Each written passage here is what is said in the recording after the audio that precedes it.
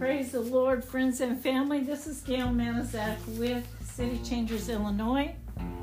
And this morning I'm going to speak about our authority, amen, which is what we need to know. The whole world in itself, the Christian world, the world in itself, but the Christian world especially, has been through a lot of trials and troubles and trauma through the past few years. And the spoken word of God is what we need to know. Our authority in Christ, I'm also going to be speaking on either later today or tomorrow, because I think it's imperative that we begin to speak right and understand right. And I'm just understanding things better myself these days, so I'm not criticizing anyone. I just want to share what I've been learning, okay? So I love you guys. You're amazing, every one of you. The power of God, the spoken word of God, is irresistible. It's an irresistible power. Amen. And our faith is what moves the hand of God. The word of God spoken in faith, in the name of Jesus, not in your name, not in my name, has awesome power, amen, to overcome seemingly insurmountable obstacles, amen. Isaiah 55:10 and 11 says, "So is my word that goes out from my mouth. It will not return to me empty, but will accomplish what I desire and achieve the purpose for which I sent it." So when God's word goes out of his mouth, it's going to do what he intended it to do. And when God has given us a word and it goes out of our mouth as well, it is going to do in the name of Jesus what God intended for that to do. So there is irresistible supernatural power in God's word, and it will not return to him void. God's word will accomplish his desires, his purposes. The King James descriptively says that the word of the Lord will not return void to him, Isaiah 55:11. In other words, it's going to get the job done. Amen. Whatever we have spoken into existence, it's going to happen. If it's the word of God coming through us, it's going to happen. Just like when God said, "Let there be light," there was light. So the word of God is powerful because it's guaranteed by God himself to be effective. You know, what God says is going to be. So when you speak the word of God, you are tapping into limitless power. Jeremiah 23 verse 28, let the one who has my word speak it faithfully. Verse 29, "Is not my word like fire, declares the Lord, and like a hammer that breaks a rock in pieces?" So think of the word of God as a hammer. Picture it in your mind. This hammer can drive home a nail. What is that?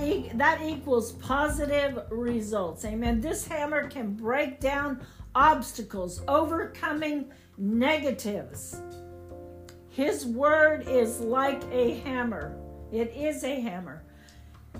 So we need to speak God's word. We need to speak it faithfully, and all kinds of positive things will begin to happen when we do. Try it. You can't go wrong.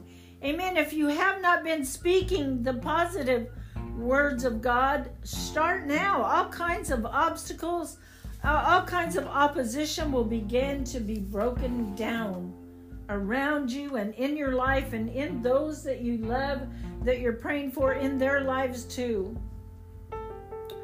3 times Jesus spoke to the enemy of our soul, Satan, "It is written," amen, when he was being tempted. And Satan's schemes were defeated. So there's great power in the spoken word of God. Jesus says, "It is written." So Your words have power when they are God's word spoken in faith through your lips. And thankfully, you know what? We don't have to guess what God's words are. Jesus didn't guess. He quoted the scriptures, and that's exactly what we should do also, because the Bible is the word of God. Jesus' word. John 11:43, when he had said this, Jesus called in a loud voice. I remember the story of Lazarus. He said, "Lazarus, come out." The dead man came out. Amen. And then if we look in Genesis, God said, let there be light, let there be sun, let there be moon, stars, animals, birds, fish, and more came into being from what? God's spoken word of power. So Jesus said, the words that I speak unto you, they are spirit and they are life. They are spirit and they are life. John 6:63. That is so powerful right there. Speak his words, because the word of God is life to you and even to those around you. Hebrews 4:12 affirms this, where it says the word of God is living and active. So God's words have life. They bring life, as did Jesus's spoken words to Lazarus when he was dead, when he said, "Come forth." Lazarus came forth from the dead. Speak out God's powerful word to your Lazarus right now. Don't waste your time. Speak out. Lots of things. Christians are going through lots of trials and attacks of the enemy, but what you have the power of the word of God. Speak it out. Deal with it. Call forth. Let me put it this way. Call forth. Just like Jesus called forth Lazarus when he was dead, call forth those dead things in your life to life again. Call those dead things to be living. Whatever dead things are in your life, whatever has died in your life, call it forth. You know, you can say, "Devil, come out, because you are overcome by the blood of the Lamb." Or, "Cancer, leave this body, because by the wounds of Jesus, this child of God was healed." Same with our finances. We can say, "You know what? Because God shall supply all my needs." There's no question about it, friends. There is no question. My God shall supply all my needs according to his riches in glory. Has nothing to do with me. Just has to do with us believing. John, and confessing the spoken word. John 8:51, I tell you the truth, he said, if anyone keeps my word, he will never see death. Amen. That's a pretty powerful word right there. Keep his word and you're never going to see death. And not just know his word. He says keep it. Keep it. So the word says, I will raise him up. Referring to eternal life through faith in Jesus. And that word says, whosoever lives and believes in me will never die. Amen. That's a fact. That is a fact. So that word says we shall reign with him forever. John 8:31 in the King James Version, then said Jesus to those Jews which believed on him, if you continue in my word, then are you my disciples indeed. And ye shall know the truth, and the truth shall make you free. Amen. Praise God for the truth. We have a whole Bible full of truth. So God's all-powerful word will set you free. Drugs and alcohol, they don't need you, because the Son of God has set you free. That addictive behavior, you have no more control over me. That's what you need to be saying, because Jesus has set me free. Use the word against the enemy. Any uncontrollable habit, you know, you can say, I am more than a conqueror through him that loved me. Greater is he that is in me than he that is in the world. Amen. John 17:17, sanctify them by the truth, for your word is truth. Psalms 119, I have hidden your word in my heart, that I might not sin against you. The word of God in our hearts is a powerful antidote to sin. Temptation comes through the eyes. Temptation comes through the eyes, through the mind. I made a covenant with my eyes, the Bible says.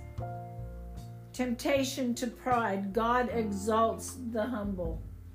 We need to remember these things. These are things that God hates. He hates pride. Temptation to the flesh, any kind. God, the Bible says, will with the temptation make a way of escape. Acts 10 verse 44, while Peter was still speaking these words, the Holy Spirit came on all while he was still speaking, who heard the message. For they heard them speaking in tongues and praising God.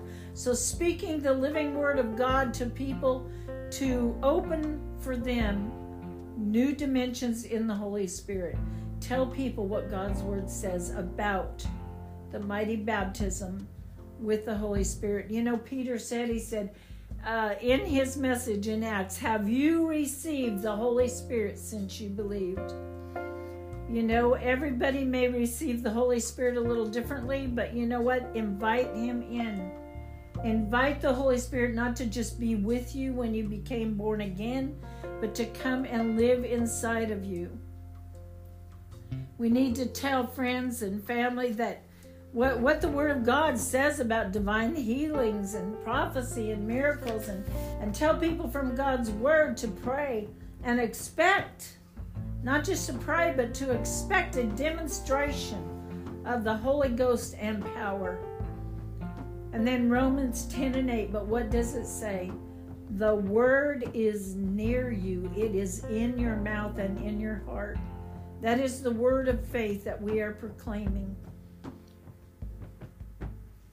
So that the centurion in the Bible story understood this. He asked Jesus to speak the word of faith, and his servant would be healed. Amen.